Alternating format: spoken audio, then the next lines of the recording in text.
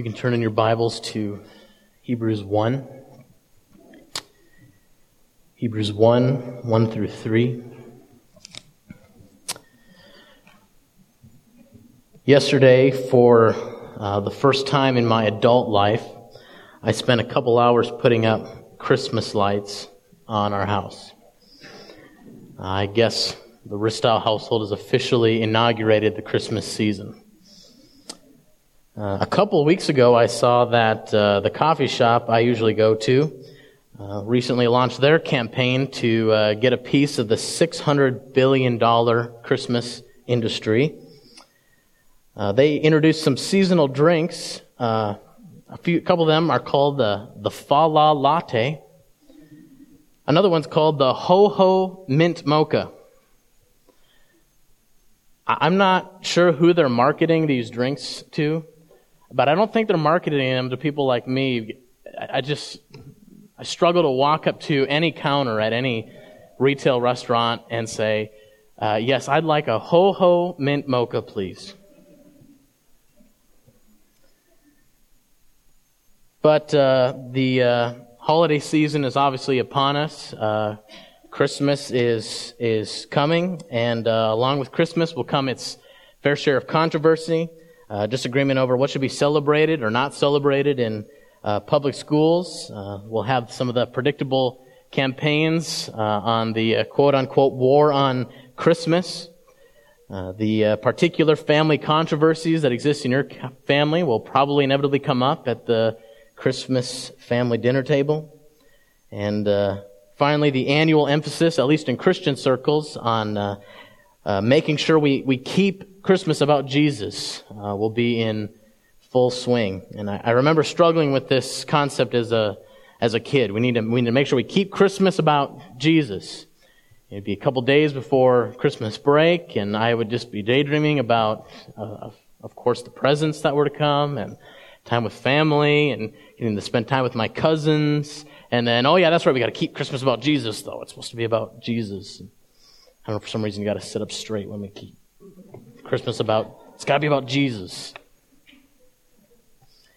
And it's just no wonder that some people, when you just consider all the hubbub, ask, is Christmas even worth celebrating?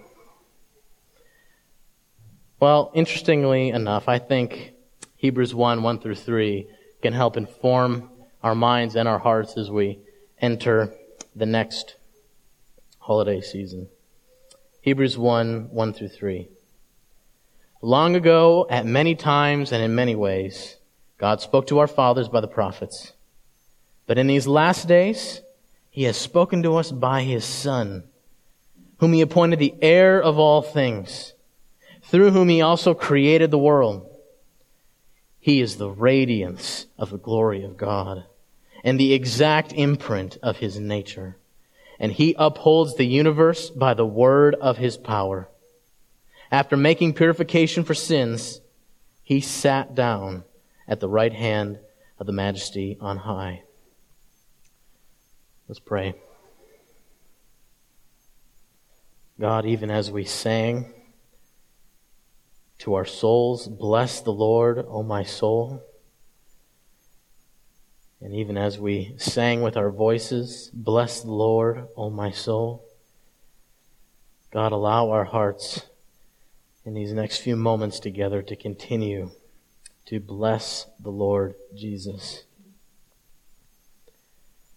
Apart from your grace, these next moments will be a waste of time. So come and illumine your word and your truth to us this morning. We pray in Jesus' name. Amen. So this is part 2 of a look at the 8 roles of Jesus that are laid out in Hebrews 1, 1 through 3. About a month ago, we looked at God's roles as God's Son. And then underneath His role as God's Son, we considered Him as the heir. And we considered Jesus as Creator. And that's why your little sermon handout starts with number 4 this morning. This morning we'll look at Jesus as radiance, Jesus as representative, Jesus as sustainer, Jesus as priest, and Jesus as king. Eternal life is described in John 17 as knowing God and knowing Jesus Christ. So may God be gracious as we consider Jesus. And we start with Jesus, the radiance of the glory of God. In verse 3, Jesus as radiance. What is radiance? As we consider radiance, you don't have to look any farther than your own home, probably or potentially. Two things that radiate, that might even be in your house. A light bulb radiates light. Some of you might even have radiators in your home that radiate heat. Perhaps the best example of something that radiates is fire. That would combine both these two things. Fire radiates heat. Fire radiates light. You can't separate the heat from the fire. You can't separate the light from the fire. So as Jesus is the radiance of the glory of God, there's union communicated here. The closer your hand gets to the flame, the more your hand experiences heat. So God's Son, the radiance of God's Son demonstrates His union with the Father, His oneness with the Father. The Father is never without the Son. He is always shining out the Son. And then the Son is never without the Father. The Son is always shining out from the Father. So what do we learn based on the fact that God radiates? If you look it up in the dictionary, radiate means to emit energy, especially light or heat. To radiate is to diverge or to spread from. So something clear about the nature of God is communicated in the fact that He radiates. What does this tell us about what God isn't like? Well, God isn't then like a vacuum. He doesn't suck things up. He's not continually gathering things to Himself. He doesn't consume and devour. The glory of God is not revealed as God is given more and more and more and more. No, God's glory is revealed as He radiates out. As Paul says in Acts 17:25, speaking to the Athenians, God is not served by human hands as though He needed anything, since He Himself gives to all mankind life and breath and everything. So what does this tell us about God? God's disposition is not inward focused and self-serving, but outward focused and overflowing. God doesn't suck in, He radiates out, and the radiance of His glory is the sun. And the sun doesn't just reflect God's glory. Another improper analogy would be like the sun and the moon. It's not as though the Father is like the sun and the sun is like the moon reflecting off the sun's light. No, the sun radiates God's glory as part of God's glory. He is one with God. And as God reveals His glory, what is felt and what is seen and what is heard is Jesus Christ. It's interesting, in our houses, we don't necessarily delight in our light bulbs. We delight in the light that the light bulbs create.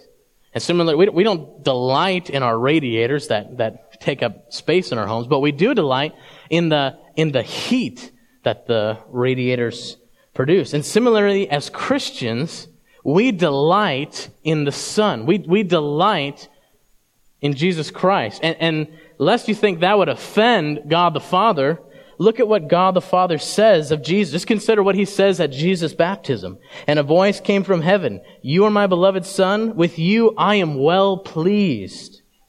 Or what God says at Jesus' transfiguration. Peter was still speaking when, behold, a bright cloud overshadowed them, and a voice from the cloud said, "This is my beloved Son, with whom I am well pleased.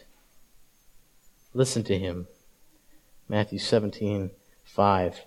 Jesus even ups the ante when he says in John 14, "He who loves me will be loved by my Father." So it's not as though we offend the Father by delighting in the Son. God the Father actually loves us because we love the Son. And as the radiance of God's glory, Christians find particular delight in God's Son. But Jesus isn't just the radiance of God's glory. Jesus is also the representative of God's glory. He's the exact imprint of His nature. So we move next to Jesus as representative. And if radiance communicates union, representation perhaps communicates distinction. So even as the Son is distinguished from the Father, the analogy from a couple times ago was of two coins. Even as he's distinct from the Father, he's an exact copy. He demonstrates God's nature, the Father's nature, exactly.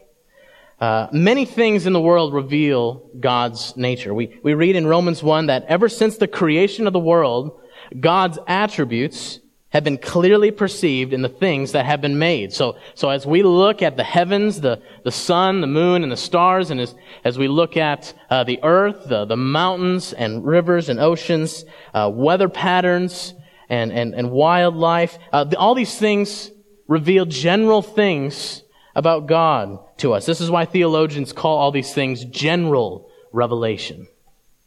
General revelation. But Christ Jesus reveals God to us perfectly, exactly. There's a connection between Jesus Christ and I guess maybe the helpful way to say it, there's a connection between the Son of God and the Word of God that reveal God to us very clearly, as opposed to generally in nature. John, in the beginning of his gospel, calls Jesus the Word of God. Both the written Word and the incarnate Word reveal God to us more specifically. So in order to reveal God to us more perfectly, Jesus has to share in God's divine identity. In order to give us the exact imprint of God's nature, He has to share in the divine identity. So we have general information about God, general revelation from God in nature. We have special information, special revelation about God in Scripture. But God doesn't even leave us here. We have exact information, revelation about God in Christ. This is one reason why it's ludicrous to continue to seek divine revelation from God. Seeking continued revelation, whether it's vague or specific, it both ignores and it undermines the trajectory that we see in Scripture, right? Look at verse 1. Long ago, God spoke at many times and in many ways by the prophets, but in these last days, He has spoken to us by His Son. Now, obviously, Jesus isn't with us in the same way that He was with His disciples in 38 AD, yet we have a whole testament of the Bible that's committed to showing us who Jesus is, Matthew, Mark, Luke, and John, and what Jesus taught, Acts through Revelation, the end of your Bible. So Christians do not honor the all-sufficiency of the Scriptures or Jesus Christ by pursuing God primarily in ways that were marked by times long ago, before God revealed Himself in Christ. We know God through Jesus Christ. John writes, "No one has ever seen God, but the only God who is at the Father's side, the Son, He has made Him known." Or Jesus says to Philip, "Whoever has seen me has seen the Father." John 14:9. Paul writes, what was read by David earlier, Colossians 1:15, Jesus is the image of the invisible God. He is the exact imprint of God's nature. So, as radiance and representative, we see unity and distinction. As radiance, Jesus shines out the Father's glory, showing us what the Father is like. There is complete unity between the Father and the Son. And then as representative, we find out exactly what God's nature is like, even as the Son is shown to be distinct from the Father, an exact copy. So Jesus' roles as radiance and representative help us understand who Jesus is, but now we turn to some more roles that tell us what Jesus does. So we move now to number 6, Jesus as sustainer. Jesus as sustainer. We saw a month ago that Jesus is the creator of the universe, but he doesn't just create the universe, he also sustains the universe. A very interesting and important question that we never spend any time as human beings considering, unless you're in a freshman philosophy class. Why does the universe continue to exist? Why does the universe continue to exist? Not how does it continue to exist, but why does it continue to exist? Some of you might have seen a news story that circulated a couple weeks ago. Apparently, astronomers they're observing a way that potentially tells us how planet Earth might be destroyed someday. So what's taking place 570 light years from Earth in the constellation Virgo, there is a star much like our sun that's coming to the end of its life, and relatively close to this star is a small planet, somewhat like Earth, which is being destroyed, vaporized, and ripped apart as this sun, the star, comes to the end of its life. Apparently what happens when stars like our sun reach the end of their lives, they run out of hydrogen. That's how they continue to run. They swell into an object that's 100 or 200 times its normal size, and they call these things red giants. And after a while, that red giant collapses into a much smaller body that we call, or astronomers call, white dwarfs.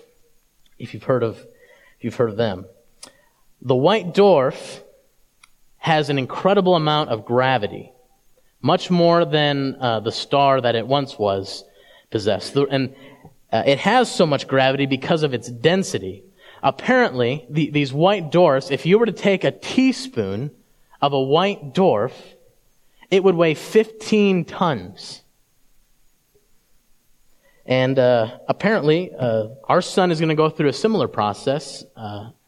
People speculate, or people do science to figure out. What is it? I want to make sure I get it right. 5 billion years.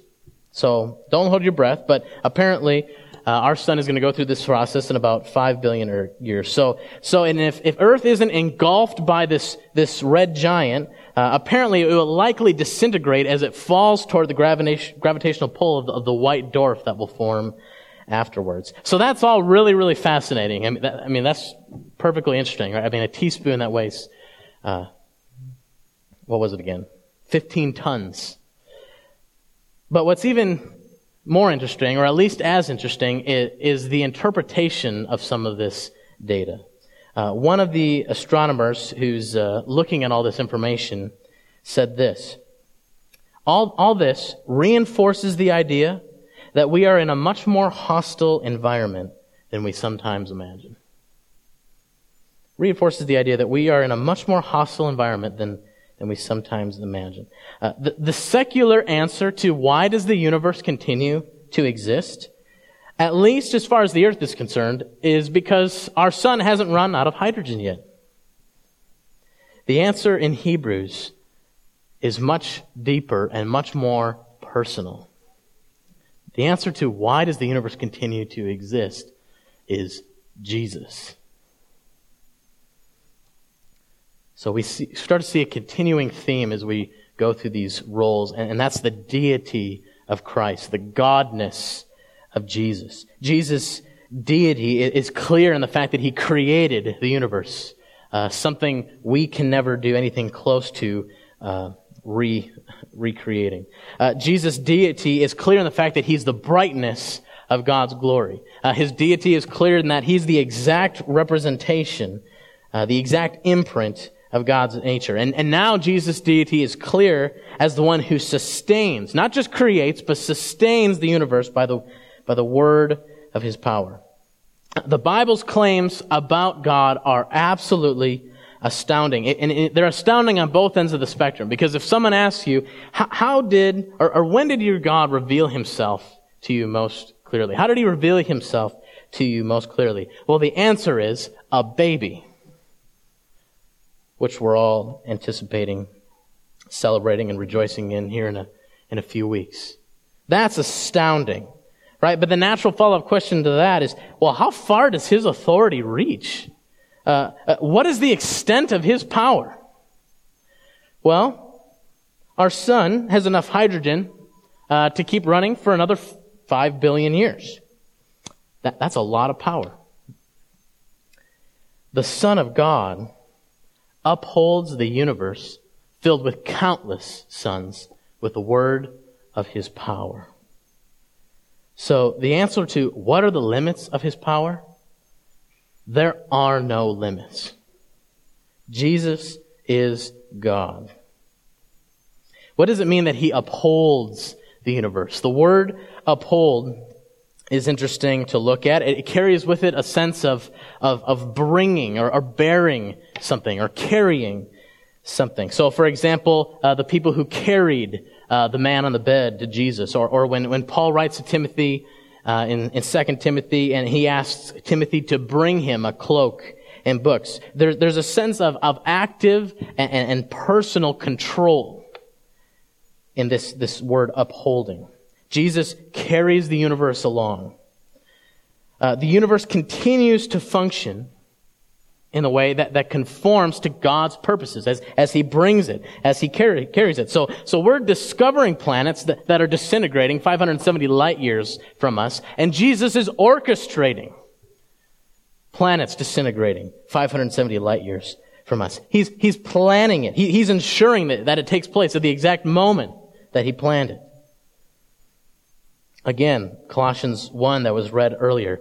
He is before all things, and in him all things hold together. Jesus sustains all the universe, and in him all things hold together. Just a couple other very relevant questions that we never ask ourselves. Why does water continue to act like water? Ever think about that? Why does dirt continue to act like dirt? Why do we assume that tomorrow water isn't going to take on the properties of dirt, and dirt is going to take on the properties of water? That has huge implications for me, someone coming from Minnesota, the land of 10,000 lakes, 10,000 dirt piles. How do we know that the water is going to take, how do we know that why is water going to keep acting like water? The best answer, if you're ignoring God, is, well, it did yesterday.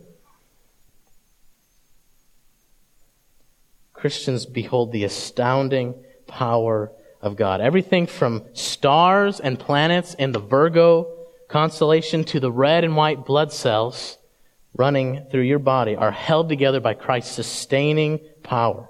If Christ stops his sustaining activity, everything will cease except for the Father, the Son, and the Holy Spirit. We recognize and we rest in the fact that because Christ personally and purposefully sustains the universe continually, the universe will reach its end and its goal as determined by God. So things aren't out of control. They're being sustained moment by moment. And even in the times of greatest desperation, when seems like things are out of control, 129 people killed in terroristic attacks, we rest and we recognize that there is a powerful, loving, sovereign God who can even work evil for good. And that is how we pray for Paris. What's astounding about human beings is that the very breath that Jesus sustains in our lungs to carry oxygen through our bloodstreams, that very breath we use to deny God. And that fact leads us to the seventh role of Jesus, namely, Jesus as priest. As we look at these 8 roles, this is potentially the one that doesn't quite match. We can maybe understand, his role as the Son, the heir of all things, the creator, the radiance, the representative, the sustainer of the universe, the king of all. But here we have something unexpected. Jesus as priest, the one who made purification for sins. It's surprising. Yet on the other hand, if we're paying attention to the other roles and what they communicate as we combine them together, perhaps it's not quite so surprising. What does it tell us about God that Jesus is priest? That Jesus makes purification for sins? Well, we've been through the fact that Jesus is the exact imprint of God's nature. We've been through that. He represents God perfectly. So what is God's nature? Well, we've gotten some hints so far. God's glory radiates outward like light, not like a vacuum sucking in. It radiates out like light. A month ago, we considered the fact of God as a son of a father, that God is not like a single bachelor, right? He was more like a father who loves his son. This is what God's nature is like. This is what Jesus reveals to us, at least in these few verses that we're looking at. We could look many more other places. We would expect a non-Trinitarian God, right, who has existed in solitude for eternity past, to respond to human sin with cold, hard justice. That would make sense. But this is not the Christian God. Instead, the world is engaged with a love as warm and pure as that of a perfect Father. Jesus, God's Son, as radiance and as exact representative, shows us what the God of the universe is like. We know more clearly than anyone did long ago, in the times that represented long ago. We know better what that God is like. We know much more how he thinks, how he speaks, and how he relates to people because of God's Son. In Jesus, we find that there was an eternity of love to draw on as God took on flesh and stood in the place of sinners, absorbing God's wrath in our place. And if you will repent and turn from your sins and trust in Christ as perfect sacrifice and perfect righteousness in your place, you can have purification for sins today. That's the good news of the gospel. You can be forgiven today. But what does it mean to make purification for sins? Jesus makes purification for sins. Well, it's important to know we're unlike God in more than just one way, right? We're unlike God in the fact that His power compared to our power, there really is no comparison. We're not like God when we compare our power. But there's other ways in which we're not like God.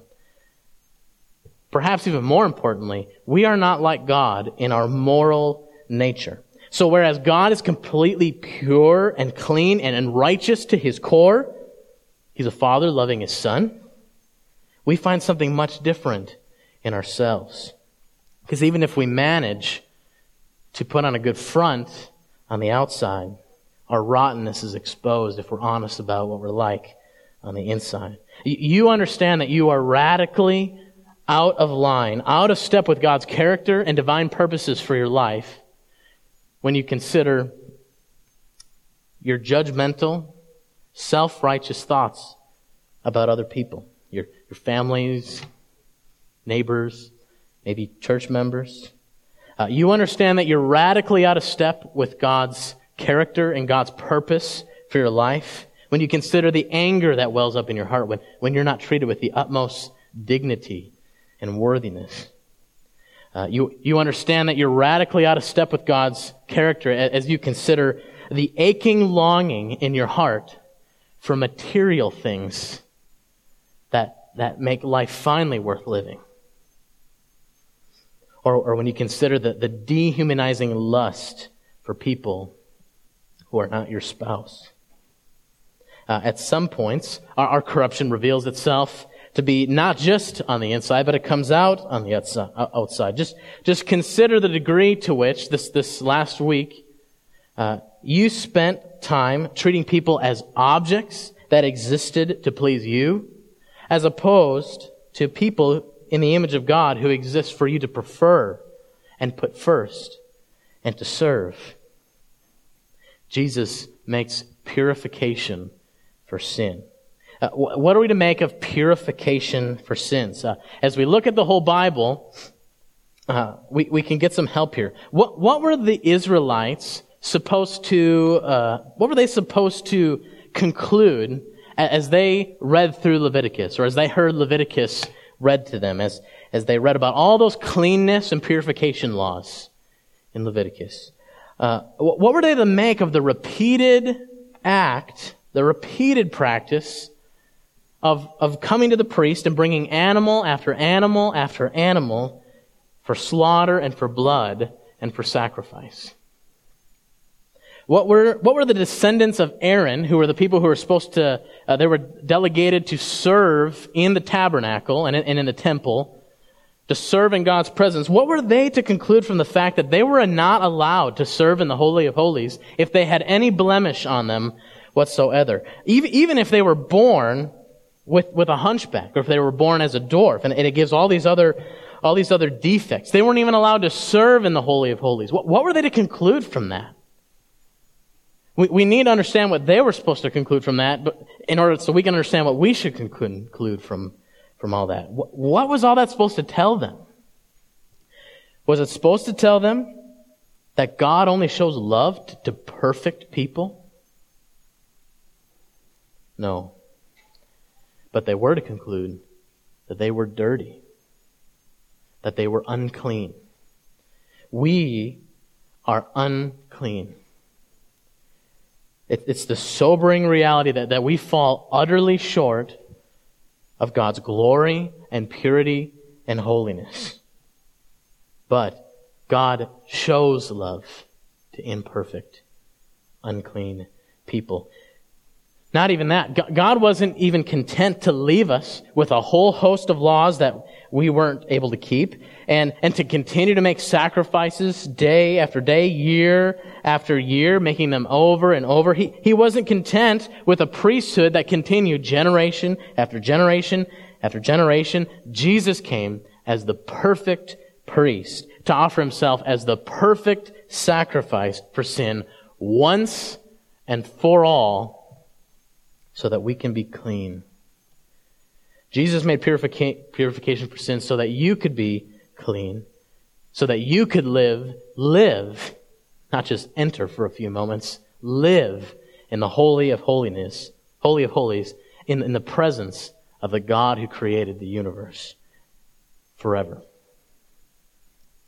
Jesus made purification for sins. So as the Old Testament priests stood offering sacrifices, Jesus made one sacrifice.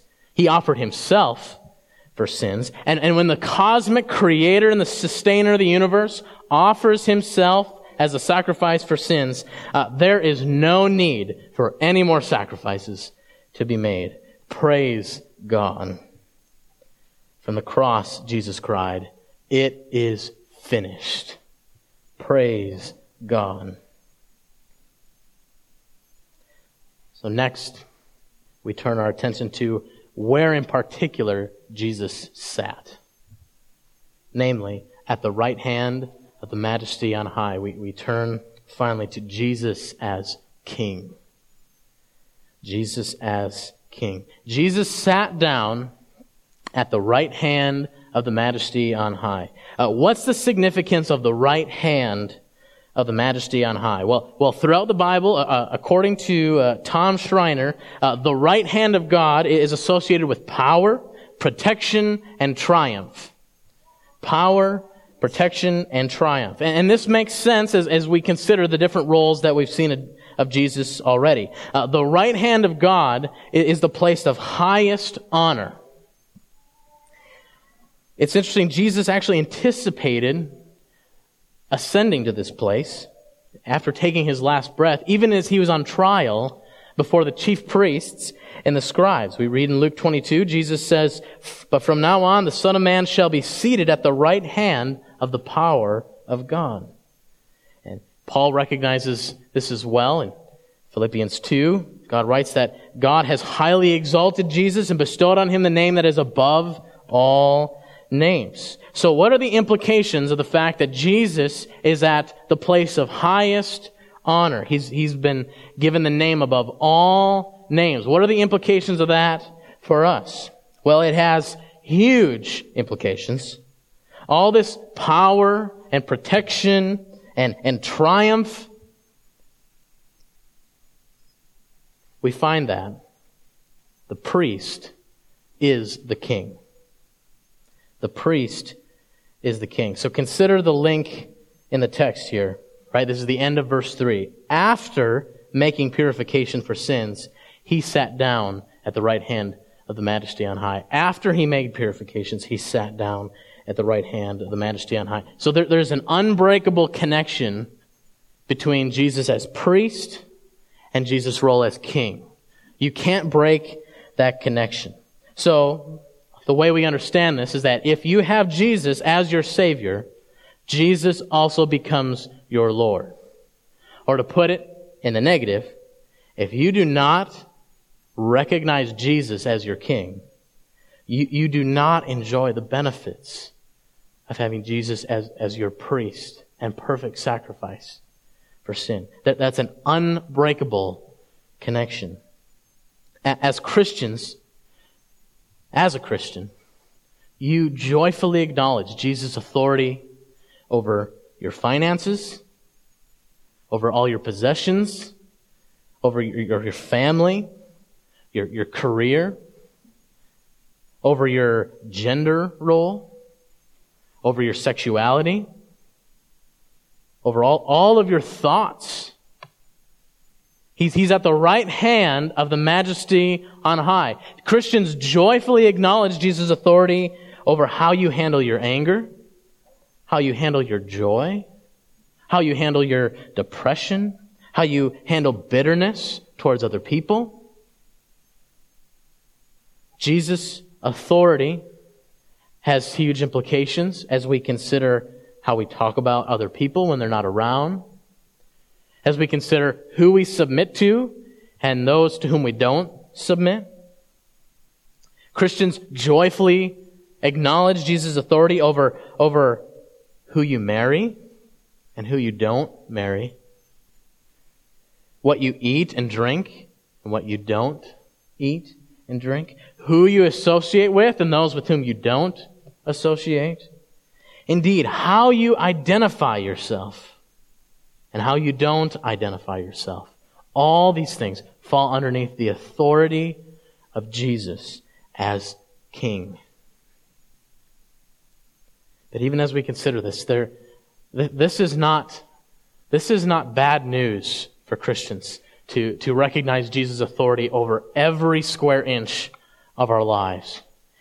This is not bad news because remember, everything that we've already said about Jesus is still true. Right? God's authority is not cold and self-serving.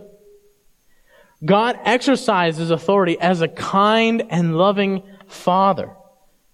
That is incredibly good news, even when every one of our hormones is screaming something that doesn't line up with the character of God, that doesn't line up with what God has revealed in His Word. That is incredibly good news, even as painful it is to put to death those things in us that seem good to us, but that are contrary to God, what God identifies as sin. We can trust that God exercises His absolute and complete authority for our good. Years ago, I don't even remember exactly where I was, but I was listening to a message. I was present at somewhere, and the speaker, it was a Christian message, and the speaker was giving a message on Jesus, and the whole message, he referred to Jesus as King Jesus. So it seemed about every other sentence, King Jesus. Do you know King Jesus? Do you know what King Jesus did? And it kind of turned me off a little bit. I was just a little bothered by it. I don't know why. I just wasn't familiar with the title, or I just didn't resonate with it. King Jesus. But as I've reflected on that over a few years, I've actually come to love the term King Jesus. As I consider the inadequacy of every single human authority that I might rightly submit to, I long for the day when King Jesus' rule is clear to all, and sin is no more. Both the sin that I observe in other people every day, and also the sin that I know still exists in my own rebellious heart. I long for the day when it's nothing but King Jesus. So of all the roles that fall underneath God as Son, that was the first role, and in a sense that occupies the supreme place. All these other roles fall underneath God's role, Jesus' role as God's Son. It's appropriate that we looked at. We started with Jesus as the heir of all things, and we end with Jesus as the one who's seated at the right hand of the Majesty on high. Jesus as heir and Jesus as king.